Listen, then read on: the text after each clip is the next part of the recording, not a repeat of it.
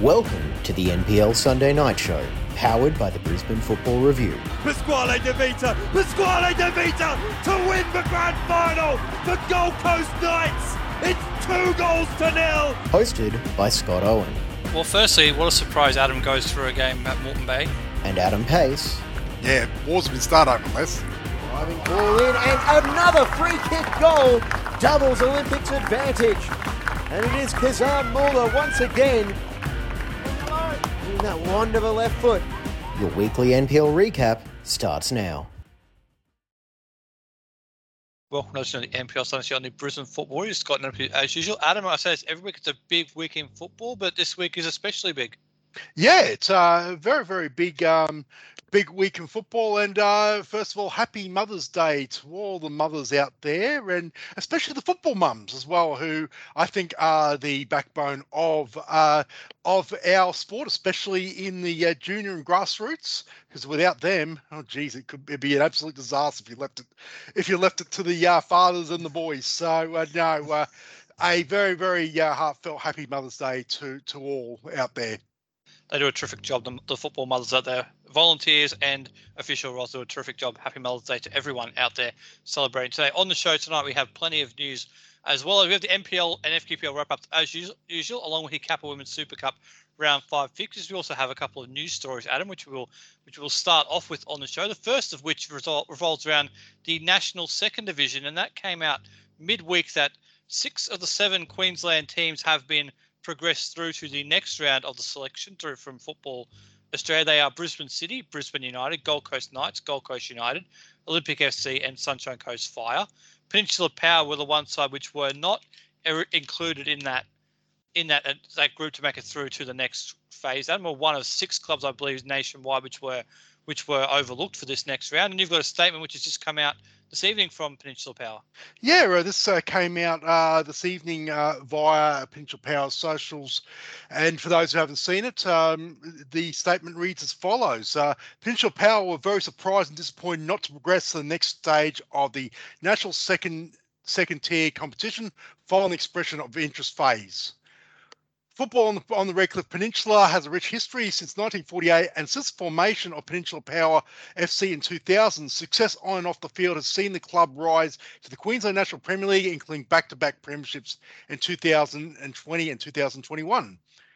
The NSD model involves promotion relegation, and we remain very committed to compete at the highest level as demonstrated by over 2 decades of winning promotion at each level to reach the NPL Queensland competition. We will be striving to earn our right to play in the national second tier, as we always have done through promotion, and we wish all the Queensland clubs every success as they continue their journey through the process. Football Australia has not provided any debrief or feedback on our application, so we cannot provide any further information at this stage.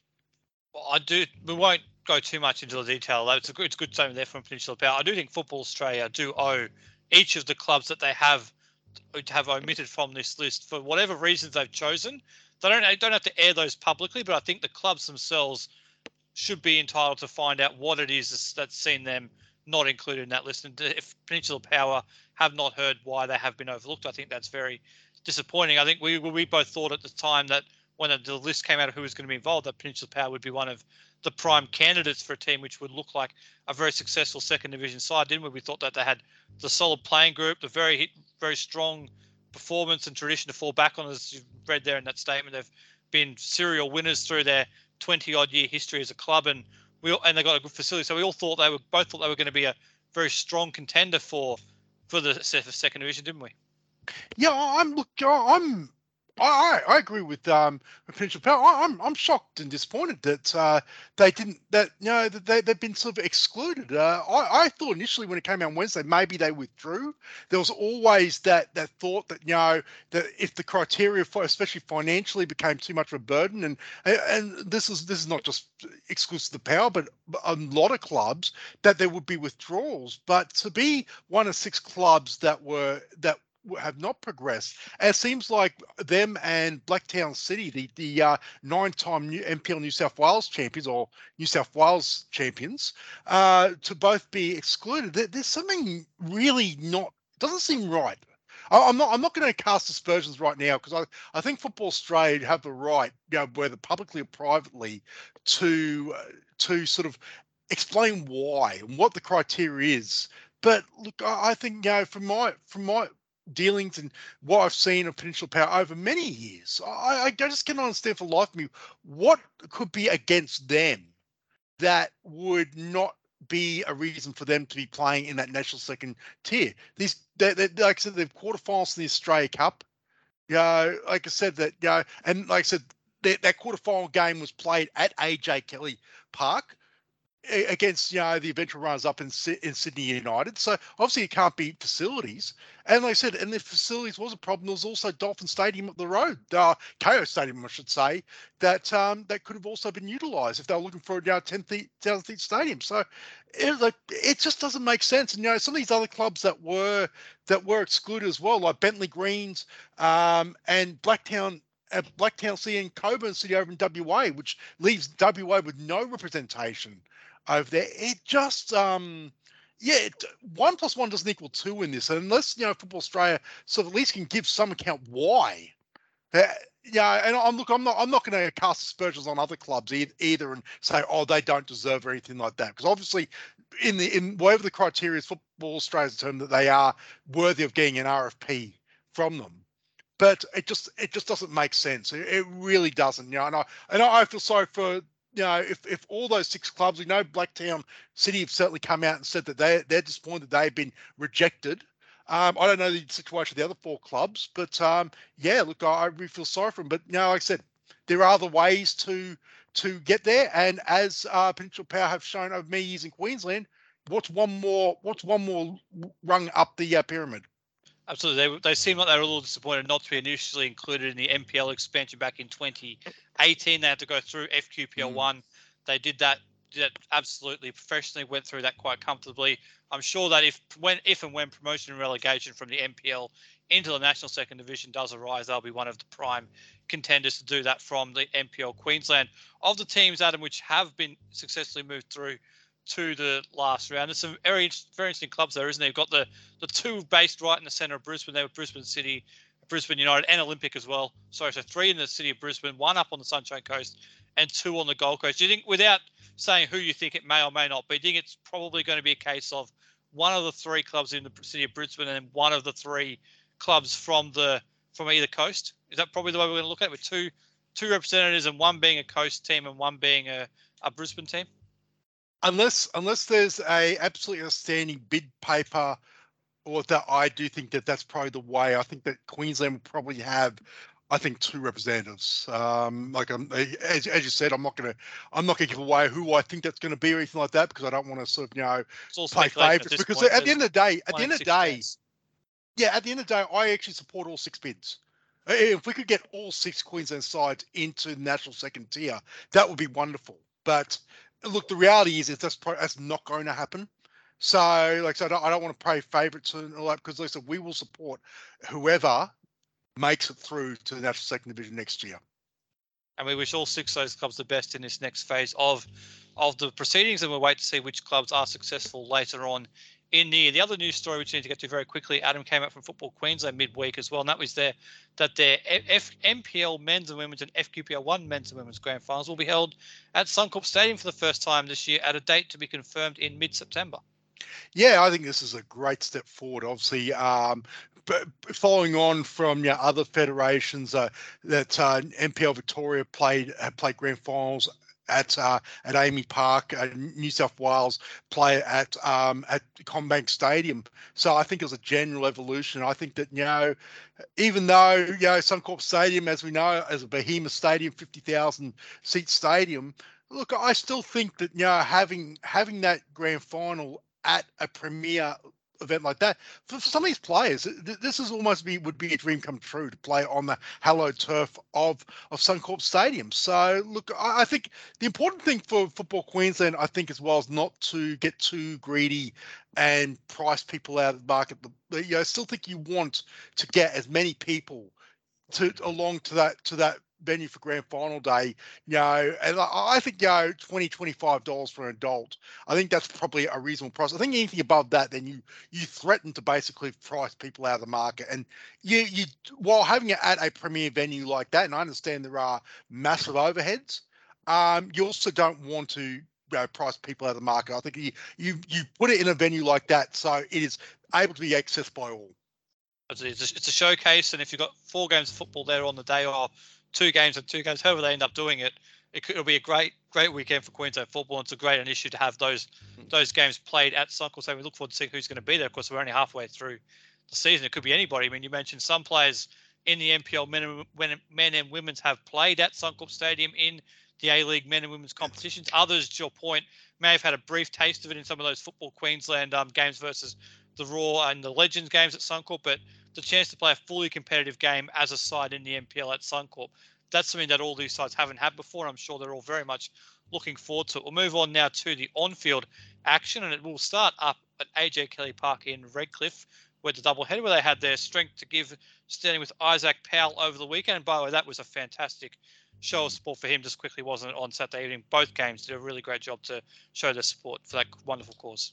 Yeah. Look, I think I speak for both of us and James as well. As part of Brisbane Football Review, that we're honoured to really sort of try and push that cause and get the publicity out on that. It is a story that that I think that needs to be told, not only from for young Isaac Powell as well, but I think that obviously, and while he's the beneficiary and the football community gets behind him, I think it's also important to recognise that ordinary Australians, young and old as well, that they have suffered from that. I have my own personal story that relates to my family with with blood cancer diseases and all that. So obviously this is a cause that personally means a lot to me. But I think it was an honour and privilege to be part of that. And we've said it time and time again, and we'll say it again until the next time, is that we stand with Isaac Powell and we wish him all the best in his recovery.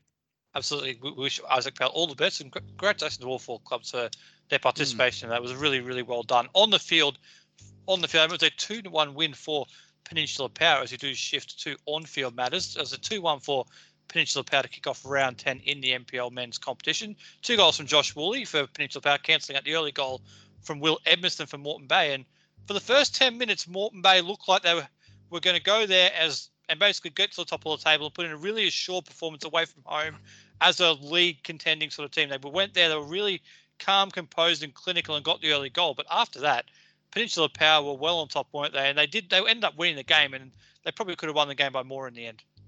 Yeah, I guess it's a case of debut coach bounce back, or at least to say returning coach. Obviously, in all the other sort of subplots, the return of Aaron Phillip as Peninsula Power head coach after the club parted ways with Rick Coughlin, and it felt like in general, after that sort of first initial 10 minutes where, Moreton Bay were just, they were just electric in the first 10 minutes, including that goal, a long range strike from Will Edmiston to get the lead. But after that, Peninsula Power, they actually seem to be buoyed by, that deficit, end up equalising very quickly through Josh Woolley. And then pretty much, the second half, it was all their running.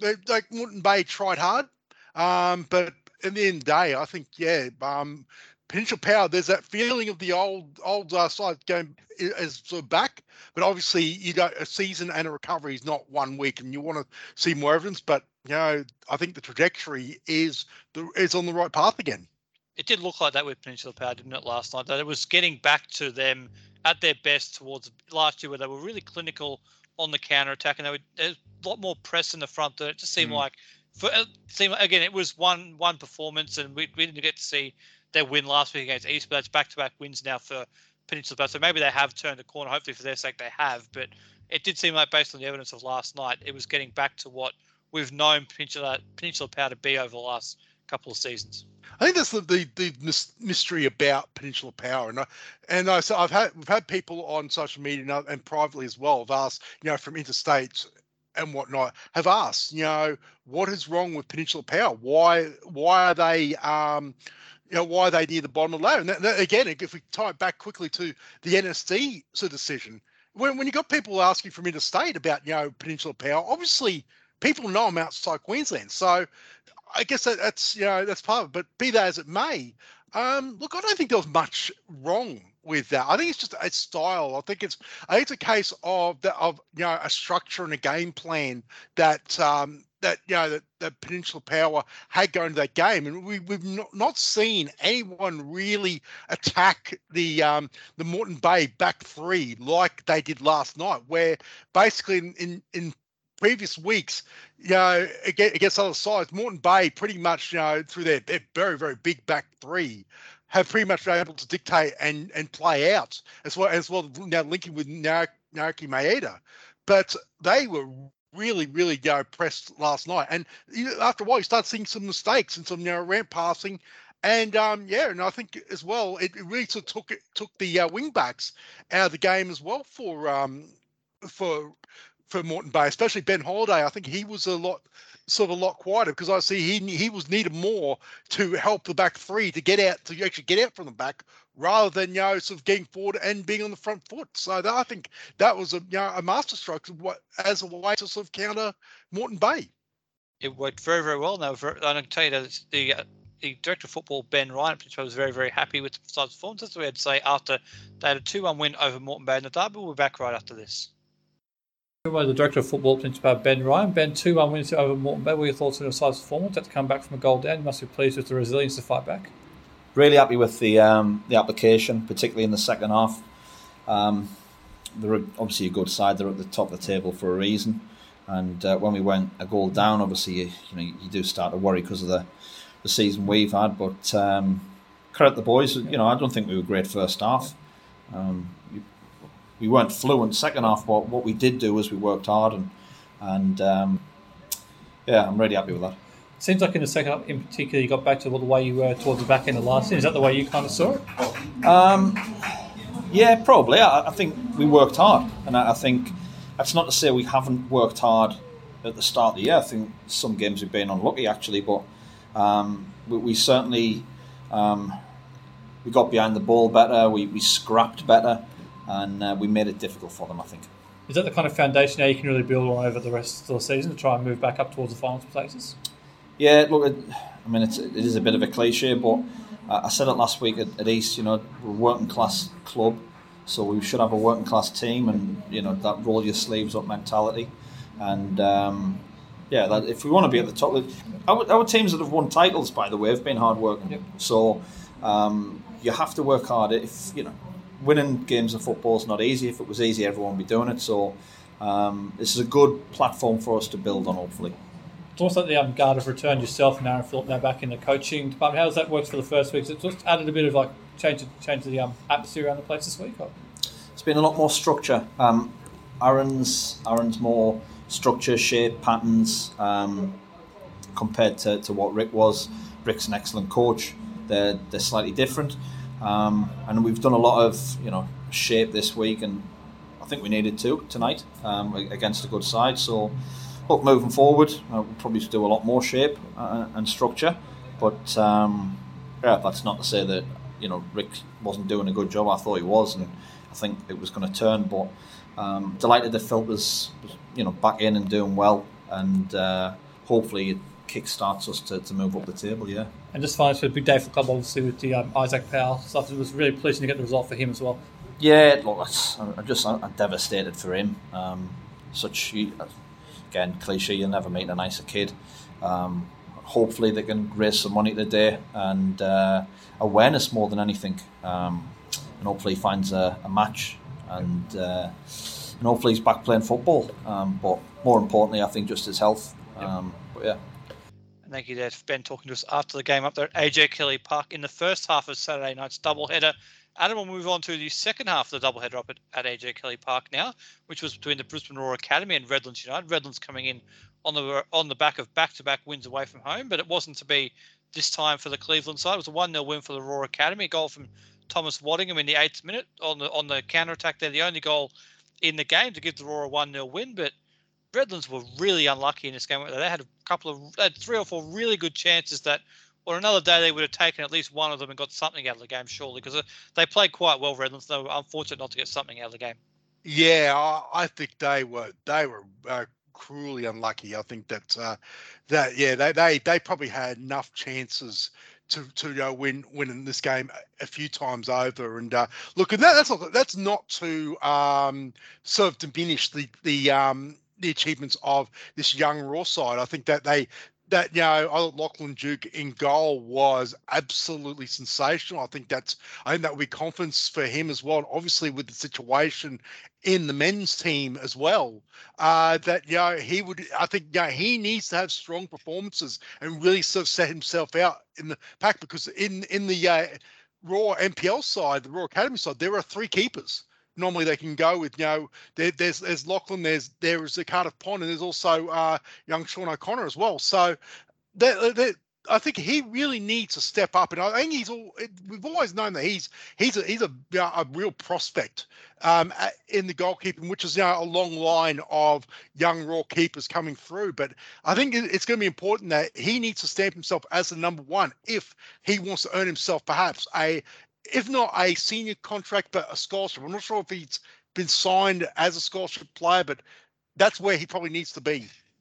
I think he might have to double check on that. The other player who is a scholarship player who's performing very, very well at the moment is young Thomas Waddingham, who's been the Raw's leading light in this competition, hasn't he, since coming back from his trial overseas.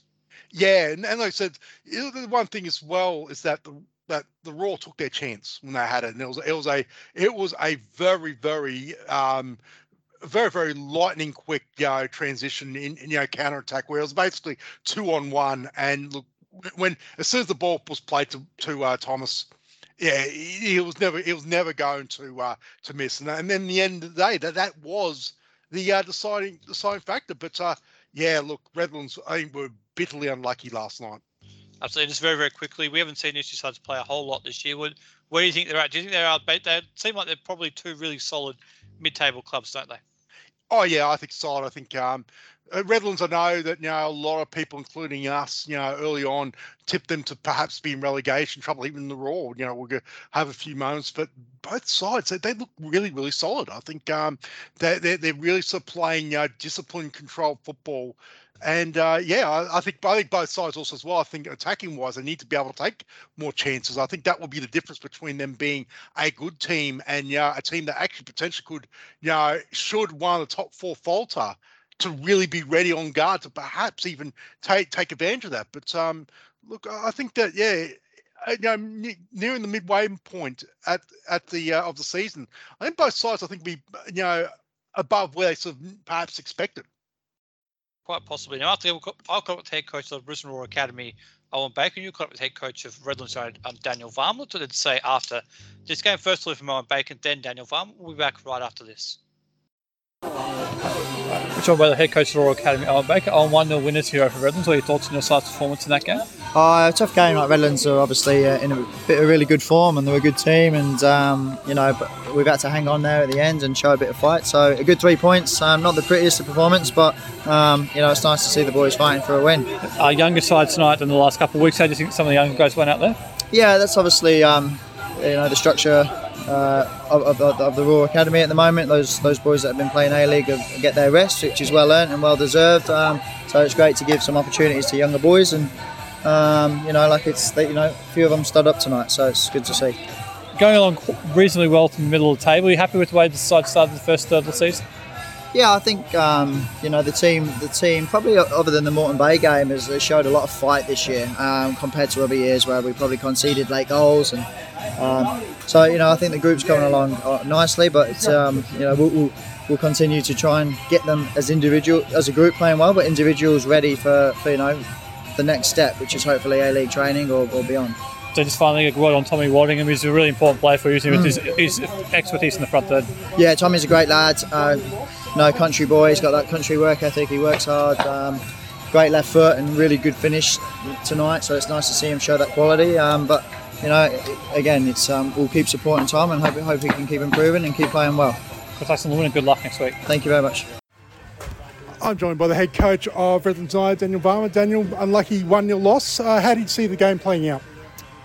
Yeah, look, I I think that it was a game of two halves. The first half, uncharacteristically for us, we got caught in a transition, and it was a hard goal to take because it was a very, very close first half. So I was very disappointed to have conceded in that manner.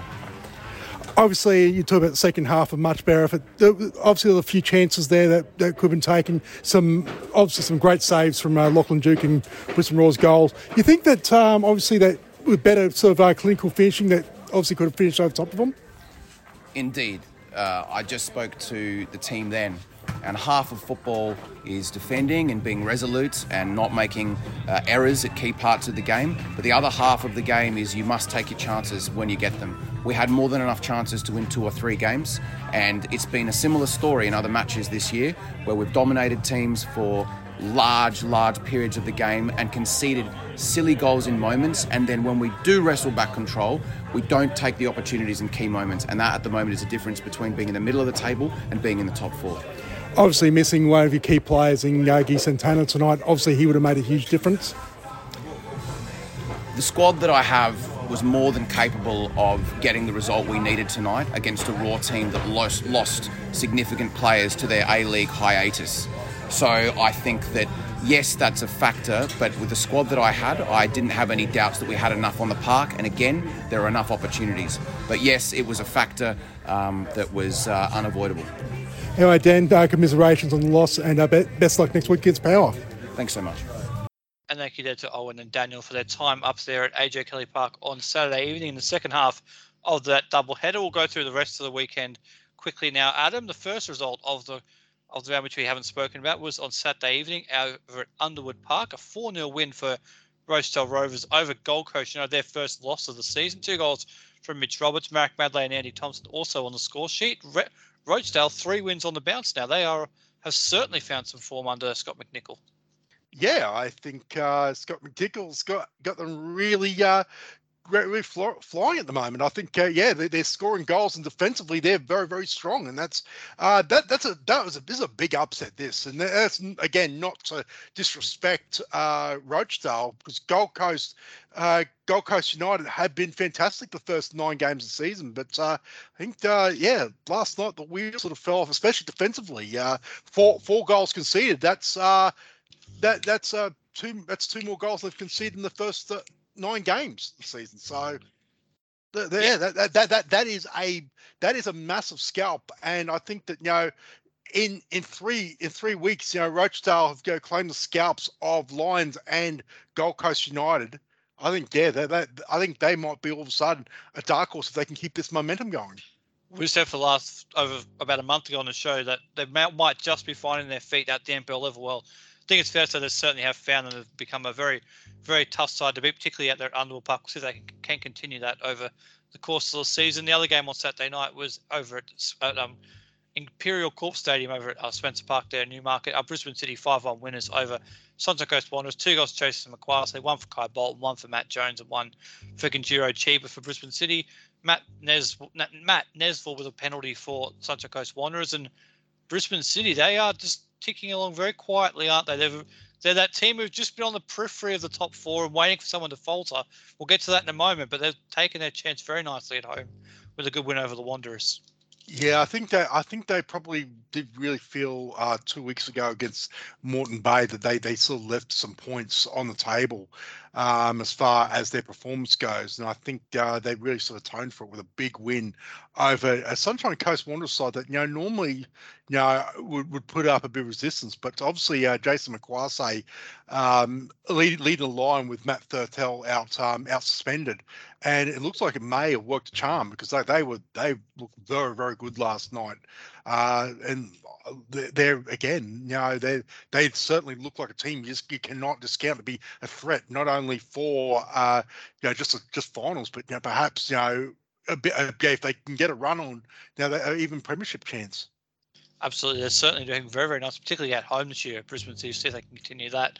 The 2 games played on Sunday, we'll go through them in chronological order. Lions FC 4, Eastern Suburbs 4, 2 goals for Andy Pangeli, an own goal, and a Matt Rydenton free kick for Lions. Diego Cuba, Rafael Velado, Keanu Tua, and Alex Barnett with a 93rd minute equaliser for East. We'll talk about the significance of that goal. We'll talk about that first, actually, because that could be a really crucial goal at both ends of the table, couldn't it? In terms of Lions and their quest for where they may finish in around the top four, and East at the other end of the table. That could be a really crucial swinging moment at both ends of the table. Yeah, it's like I know we don't factor in Kappa Pro Series form too much, but I remember East did beat Lions and scored a number of goals in their Kappa Pro Series. So should we be surprised that this sort of result came? But look, but on recent form, it's a very, very big surprise. So I know Lions, maybe travelling not as well as they would like at the moment, but East certainly have turned it around after they've had a couple of really sort of ordinary outings. I think even by their standards, I think to get their 1-0 loss to Powell last week, I think was a good performance. A couple before that were not very, very good, but to come out and score 4 goals at Luxury Paint Stadium, I think is a big thing for them. But look, on the long-term perspective, that's 2 points that can be vital for Lions as far as their finals chase, given as the amount of teams that are in and around that top 4 position. But also as well, that 1 point for East could be just as critical at the other end of the table. So this might be a result that we look back on at the end of the season and go, wow, this is perhaps pretty much decided a few scenarios. Absolutely. Just quickly on Lions, it's just not working at home for the moment, is it? They just seem to be normally when Lions are at home, they're pretty comfortable winning most of their games, and that's what has underpinned their 3 NPL men's premierships to date. This year at home, it just seems they're just dropping a few more points than you would expect. It's I don't think you can put your finger on why it's going on. I know their schedule is absolutely chaotic because obviously Luxury Paint Stadium it will be out of action as far as league play goes because of it being a Women's World Cup training base for the Nigerian women's national team. So I know that's still thrown in cast, but also as well, on the other token, you'd say the same thing that, why is this not happening in Brisbane City? They've had a glut of games as well at home, and they seem to be coping fine. So it may be something a little bit more, to do with performance. But Lions, especially, the amount of goals that they've shipped lately, I think it's a concern. Like the players, they're experienced players. It's the same players that have been for last few seasons. So it's hard to explain what's going on with Lions at the moment. Obviously, they've still got the firepower to get themselves, mostly out of these tough situations. But I think defensively and the amount of goals they're conceding, I think that might be really sort of worrying Darren Simon at the moment. See if they can bounce back away from home against Moreton Bay United next week. The final game of the round was played down at Creation Sports Centre. Gold Coast Knights 3-0 over Olympic. 2 goals for Ante Polyak, 1 for Brad Inman. Very good performance from Gold Coast Knights, but the concerns continue for Olympic. For you, what's the bigger takeaway? Is it Knights continuing to click in that front third, or Olympics' continued struggles? I think this game's was more about Knights tonight. I thought they were the goals they put together. I think they were brilliant. I thought the first goal, that Ante Polyak cross to find Brad Inman, I thought that was a beautiful piece of play. The second goal came from pretty much Polyak was pretty much a tap in and then a free kick. So look.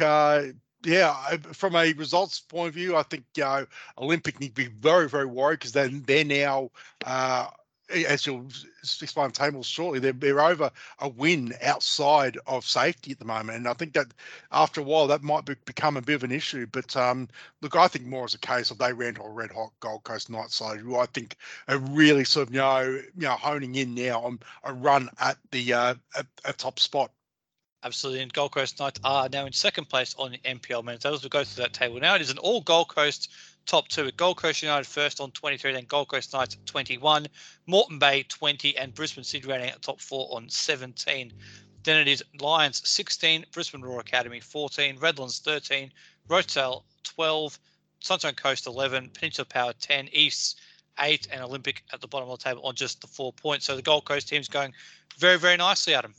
Setting up that derby in a couple of weeks should be an absolute beauty. Yeah, we sort of factored in. Like it's funny that we were at the season open, which was the Gold Coast Derby at the Croatia Sports Centre, and 10 weeks later, or even actually a bit more, because the Pro Series as well has been that. So I think it's been 3 months since this season kicked off, and we're not really surprised. We thought Gold Coast United were going to be very, very strong this year, and Gold Coast Knights, since that night, they're unbeaten.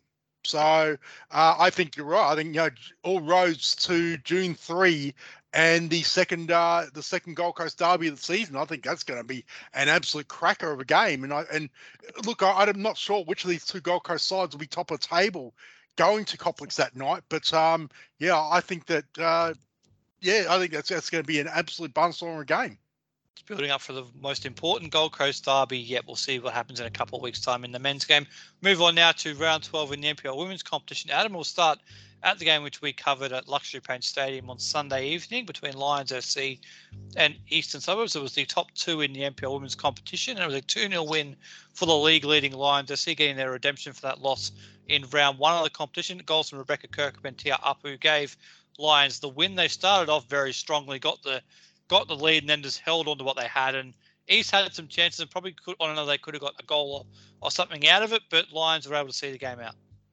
Yeah, there is one streak that still is alive for this brilliant Lions women's team, and that is their home unbeaten record, which going into today was 935 days since they were last beaten on a very, very eerily similar day to what it was today by East on 24th of October 2020. But I think the key to this game was going to be the opening few minutes in their first meeting on the 4th of March. It was East that were 2-0 up inside 15 minutes. Today it was the reverse. With Lions getting early, it could have been 1-0 after about 30 seconds when Tegan Ryder decided to do what she did last week and try and chip the keeper, from the sideline. But that's sort of, at least the bar saved Emma Gibbon on that occasion, but they couldn't save her with 2 goals.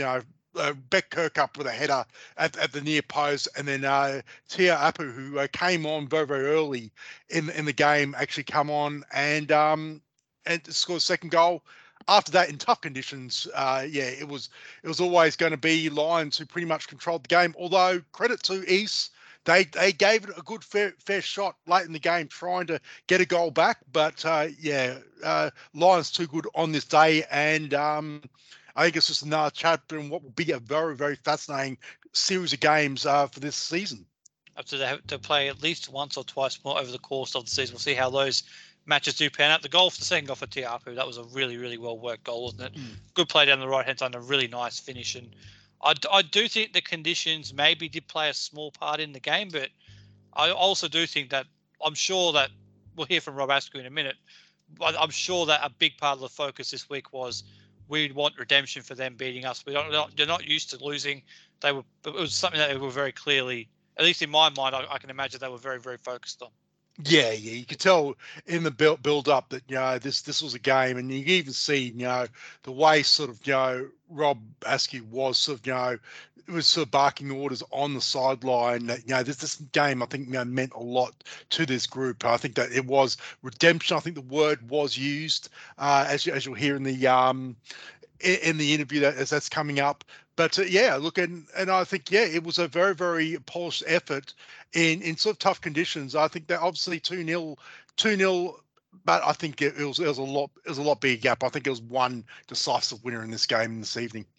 They were very, very sharp Lions FC. They have to have Jamila Rankin and Cannon Clough to come back into that side as well, so potentially even stronger once again. After we did catch up with the head coach of Lions, Rob Askew, as you rightly point out. Adams, that's all we had to say after his side picked up a 2-0 win over East. So we'll be back right after this.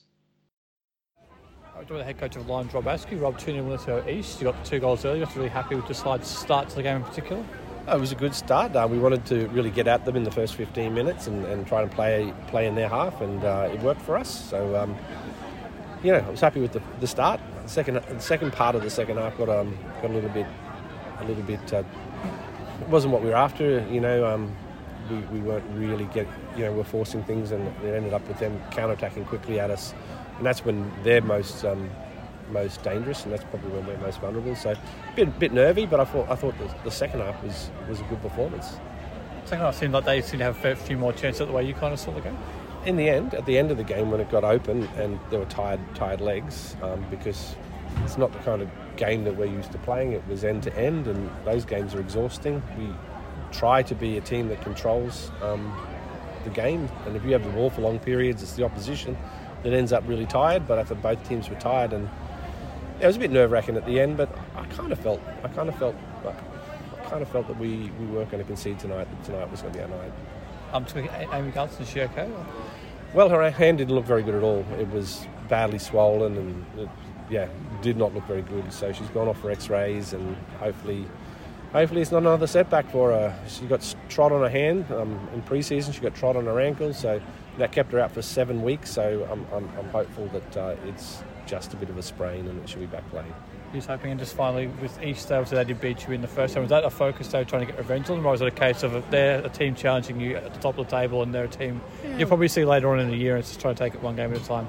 A bit of both, really. We wanted to. We felt that there was, not revenge. I think I said redemption. It was a disappointing performance when we played them away, and we wanted to put that right. And tonight was a lot more. I think we were more competitive than we were on that day. We were well beaten that day in terms of just being out-competed, out-enthused, and today we were probably the stronger team in that regard, and so I'm happy in that regard. But also at the same time, we were more focused on winning the league, and we wanted that 5-point buffer, and through this second round of fixtures, we hope that we can beat Gold Coast in a fortnight's time, and all these teams, East play Gold Coast next weekend, and they've got all these teams to play, and I include Mitchie in that, who I think are a dark horse. So we played all these teams except for Gold Coast, and so it's now for us to keep picking up the points against the lower half of the table, and hopefully they can take points off each other and we can increase that buffer. A 5-point gap now. Congratulations and good luck next week. Thanks, mate. Cheers. And thank you there to Rob Askew for talking to us at Lions Stadium, or Luxury Paint Stadium, I beg your pardon, on Sunday night there. Adam, we'll move on to the rest of the round. Just one thing as well with that game. Also, just a shout out to a couple of injuries that are of concern as well. Amy Gunston went off very early on, where she appeared to sort of slip in a challenge early on, and she sort of landed on her wrist. When she came off, it did not look good. We're told that she went off to hospital to get X-rays. Hopefully, it's not too bad, because she's a player that's had just absolute wretched luck this season. And we know over the last few years she's a young player that really is, is quite a good player. And look, we hope for the best for her. And also as well to Jacinta Sullivan as well for East, who had to be carried off at half time, what looks like to be a knee injury as well. So hopefully it's not yet another ACL injury for a female football player. We wish both players all the best, in their recoveries, and hopefully they're back on the pitch sooner rather than later. Absolutely. Two very unfortunate instances. Hopefully both players get back on the field sooner rather than later. We'll move on now to the rest of round 12 in the NPL Women's Competition. We'll start up at AJ Kelly Park in Redcliffe. There was an 8-0 win for the home side, Peninsula Power, over Kappa. 4 goals from Sarah Diapolonia, Bonnie Davies, Curly Phillips, Libby Sabulski and Jemima Head, all on the score sheet for Peninsula Power. I know Kapalabar's a young side, Adam, but that's a really good win for Peninsula Power, bouncing back from their Kappa Women's Super Cup result midweek, which we'll get to. But that's a really, really nice performance, and some defenders getting on the score sheet as well. Yeah, it's back from last season, where 3 of the 4 defenders are getting on the score sheet. So I think that's always a good sign as well. But Sarah Diapolonia, 4 goals, including a beautiful free kick scored. So she's finally, I think this might be her coming out party, as far as being a really, really top tier talent in this league. I think it's sent a message, and look, I think it's the perfect way to bounce back. And sadly for Kapalabar, things don't get much easier for them next week, as they face Lions at Luxury Paint Stadium next Sunday. So look, let's just hope that another sizable scoreline like this is not in the wings. Well, it was a tough spot for them last time, wasn't it, when they were the side who had to face Lions looking for that bounce back after the defeat. So hopefully this time coming up, it's a little bit easier for them. The other games played in round 12 were revolving around the increasing battle for this fourth spot in the finals. Adam, we'll go down to the Gold Coast first. Sunshine Coast Wanderers 1-0 over the Gold Coast United. Goal from Isabel Burks from a header from a corner gave them a 1-0 win for the Wanderers. It's really important for them as they look to move away from the bottom two, but for Gold Coast, they just seem to be not quite 100% at their best this year, do they? Yeah, I think first of all, congratulations to Sunshine Coast Wanderers. They were very, very good against East last week for not much of results. So the fact that they actually can go to Complex and get all 3 points, I think well done to Nathan Cobb and his team for that performance. Gold Coast United, this is no disrespect to Sunshine Coast Wanderers, but Gold Coast United usually are probably at that next level, and to drop these 3 points, this really, really opens the door as far as they're loosening their grip on the top 4 and 4th place. It's certainly a result they would normally expect to get at home, and it's compounded by the fact that Mitchelton picked up a 3-0 win at home over Olympic. We'll get to Olympic and their coaching news in a minute, but on the game first, that was a 3-0 win for Mitchelton. Goals from Kelly Giddies, Carla Wilson and Genevieve McDonald giving them a 3-0 win, and they've strengthened a bit over the last couple of weeks with some recruitment, Mitchelton, and they're looking like they could be a very, very tough side to beat in the second half of the season. Yeah, Kelly Giddies on the score sheet. If you think it's bad enough for opponents of Mitchelton, they've got one American to deal with that has a very, very liking to goals. This may be the harbinger of their other American now getting on the score sheet, Kelly Giddies, who comes out of Florida, our NCAA 2 competition as well. So obviously, a player of her pedigree coming to Australia to to hone her craft is, I think that this could be a very, very interesting time for Mitchelton's football as far as the women's program. But also Carla Wilson getting on the score sheet as well. She's got a very, very American link at the moment. She's been over in college playing over there. So she's come back to her former club in their spring break, and she's on the score sheet. So look, this Mitchelton's side. I actually cannot wait to actually get out and see them live, because I think that they're really going to be, a dark horse as far as, not only finals, but I think they could actually be very dangerous to those teams in the top 4. Whereas, we thought that they were a good side beforehand, but couldn't get the results. A couple of extra signings, not to mention they've also got Nally Tatham as well, who played for Melbourne Victory during the A-League Women's season as well. That is also been signed there. So look, they really could be evolving into a very, very good football team. They've certainly got plenty of goals in that Mitchelton side. That's the question has been, can they score more than they concede? Well, they have done so this year, and I think they could be absolutely a serious challenger for a top 4 spot from here. We'll have to see how that plays out over the course of the season. Just quickly on Olympic, Adam, there's a bit of a coaching change that they announced. I believe that was announced yesterday or Saturday, depending on when you are listening to this. They have parted ways through mutual consent with their NPL women's coach, Russ Somerville. Yeah, look, I can, again, like the coaching change on the men's side, it means that Olympic have both made change their head coach on both the men's and women's side of things. Look, I feel sorry for Russ Somerville. Obviously served a long apprenticeship under Rob Askew at Lions, amongst other jobs. I think this is an opportunity for him to sort of try and maybe get out of Rob's very, very large shadow and be a NPL head coach himself. And I feel sorry for him this appointment's only lasted 12 games or so. So, but I can so obviously the results aren't there for Olympic. They've got to find a way to preserve their NPL status in the women's. And look, I don't know exactly. I think Gordon Buchanan at the moment, the assistant, I think was coaching the side of the weekend. I have to get that confirmed. But they're obviously on the lookout for a new women's head coach. They are in the final game of the round. It was was between QAS and South. That game has been postponed to a later date due to some underage tournaments being played over the weekend. So some players from the QAS weren't available, so that game will be played at a later date. We'll go through the table now quickly in the NPL Women's competition. Lions sit top of the table on 34 points. They're 5 points clear of East now on 29. Peninsula Power 28. Gold Coast, rounding out the top 4 on 22. Then Mitchelton on 18.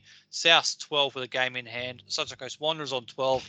QAS 10 points with a game in hand. Kappa 9 and Olympic are on 7. That is the table in NPL Women's competition. Adam, we will now quickly move on through the FQPL competitions. We're going for about 35 minutes already now, so might need to wrap this up a little bit quickly. So we'll go through the results quickly in FQPL, starting with the FQPL 1 men's competition. Caboolture 4-0 over Mitchelton.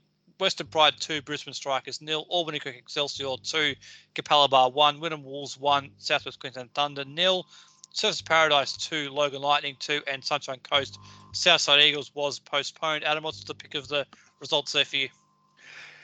Albany Creek Excelsior 2-1 winners over Kappa. That they are right in the mix for potential promotion.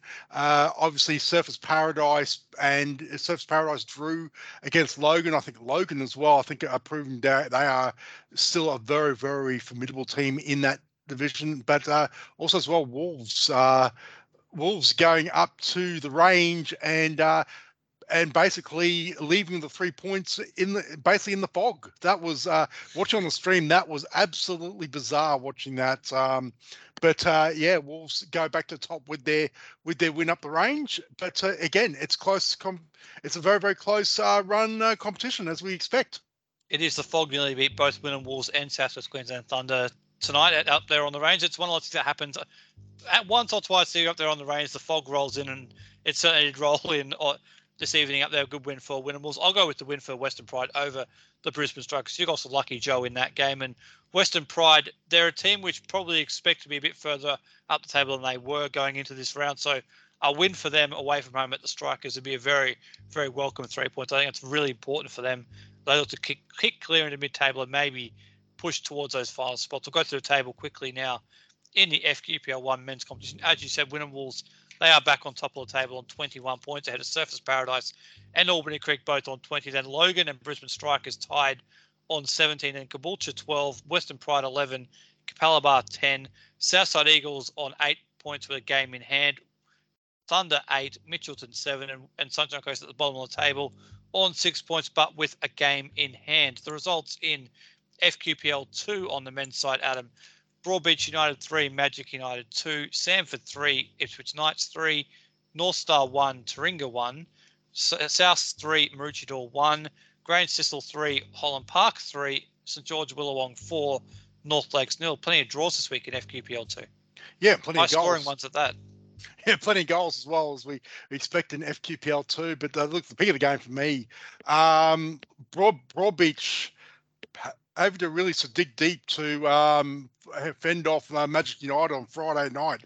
Obviously, they've been free scoring. They've had some very, very easy performances, but I think they had to fight on Friday night. But I think 10-0 now, and I think basically they might want to prepare for life in FQPL 1 next season, because I think other than an absolute disaster, they're headed for the next level next season.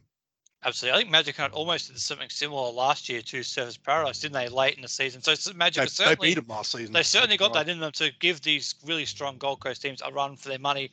I won't go for a game. I'll go for a particular moment in a game. Ethan Smith with his free kick for St George Willawong. That was a sensational free kick in a weekend full of great free kicks. That was probably the pick of the bunch. So I'll go with that in terms of my notable moment from FQPL 2 in the men's competition. In terms of the table, you mentioned Broadbeach, they sit top of the table on 30 points at St George Willawong 21, Holland Park 20, and Grange Thistle ran at top 4 on 19. Those two sides played out very entertaining 3-all draw, and they are certainly two teams who are closing in on that second promotion spot. We'll see if either of them can claim it. The rest of the table is Taringa 14, Samford 14, Magic 10, North Lakes 10, North Star 9, Ipswich Knights 9, South United also on 9, and Maroochydore bottom of the table on 5 points. We'll move on to the FQPL women's competitions now. Adam, and the results this weekend: Brisbane City 6, Broadbeach United 2, Virginia 4, Logan Logan Lightning 2, Robina City 1, Western Pride 0, and Southwest Queensland Thunder 1, Moreton Bay United 0. 4 goals for Kate Webb for Virginia is a great effort, isn't it?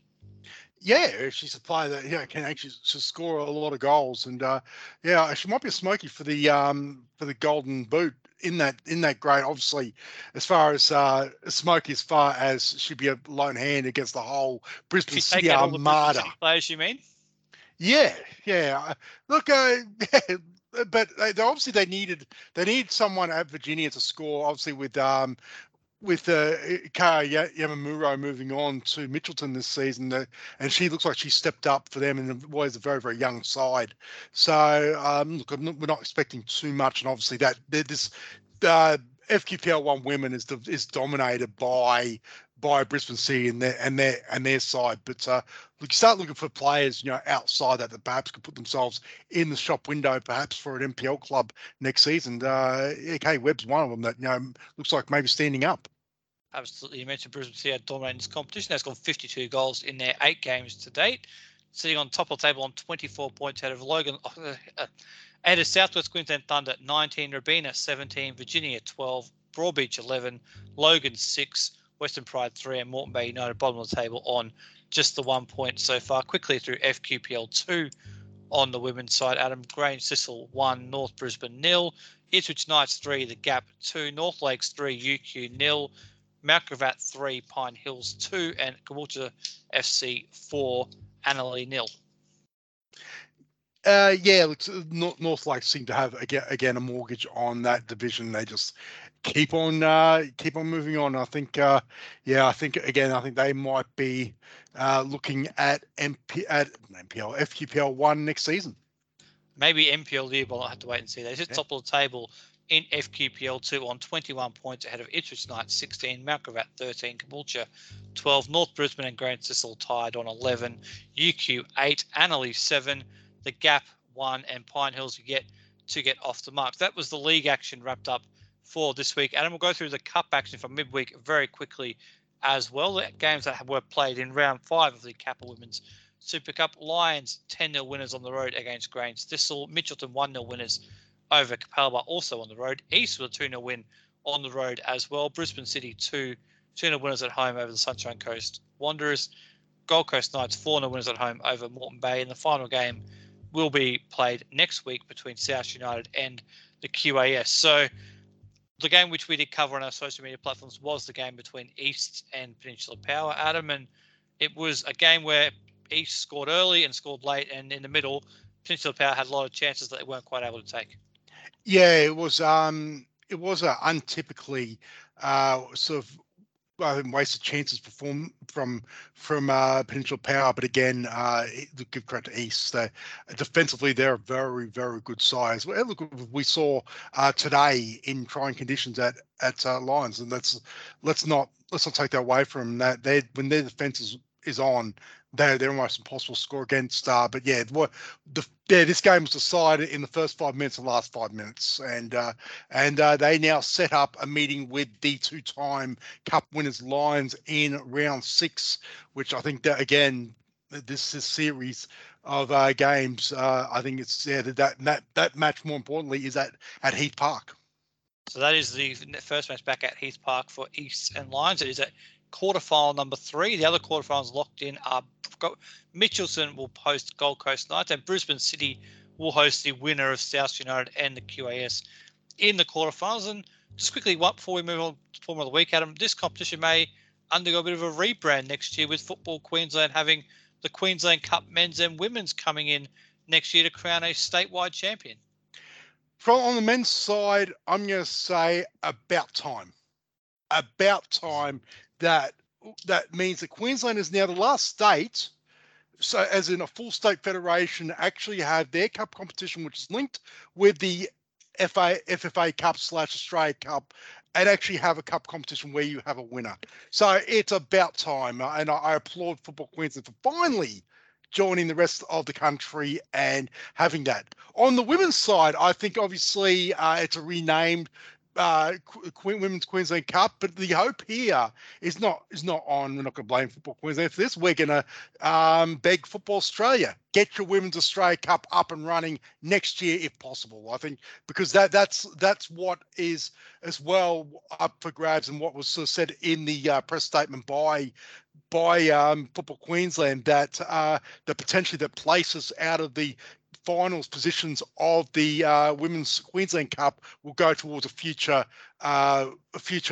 Women's Australia Cup. So I think something that's, again, it's long overdue, because quite frankly, I am sick to death of all the hype and carry on about the New South Wales, Victorian and South Australian women's teams, and I actually want to see them all get on the pitch and sort out the differences. Here. I'd love to see that competition. I'm sure that there's some really strong teams, Lions, East, Gold Coast, Mitchelton, Peninsula. They'd all love a chance to take on some of those teams from down south. And I think they go very, very nicely in that. And I agree with you about the men's competition. It was the missing link in the Queensland football pyramid, wasn't it? That one statewide cup competition where every team has their chance to participate, and we crown the best team in the state as of next year.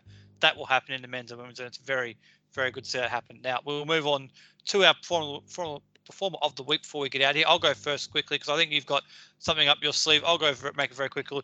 4 goals to Sarah Diapolina. She's my performer of the week. Tremendous performance at home to Kappa. Adam, what do you got for us? Hey, I've got performer of the week, and I've got honourable mention. The performer of the week was a very, very late entry, and that was Ante Polyak for Gold Coast Knights this evening.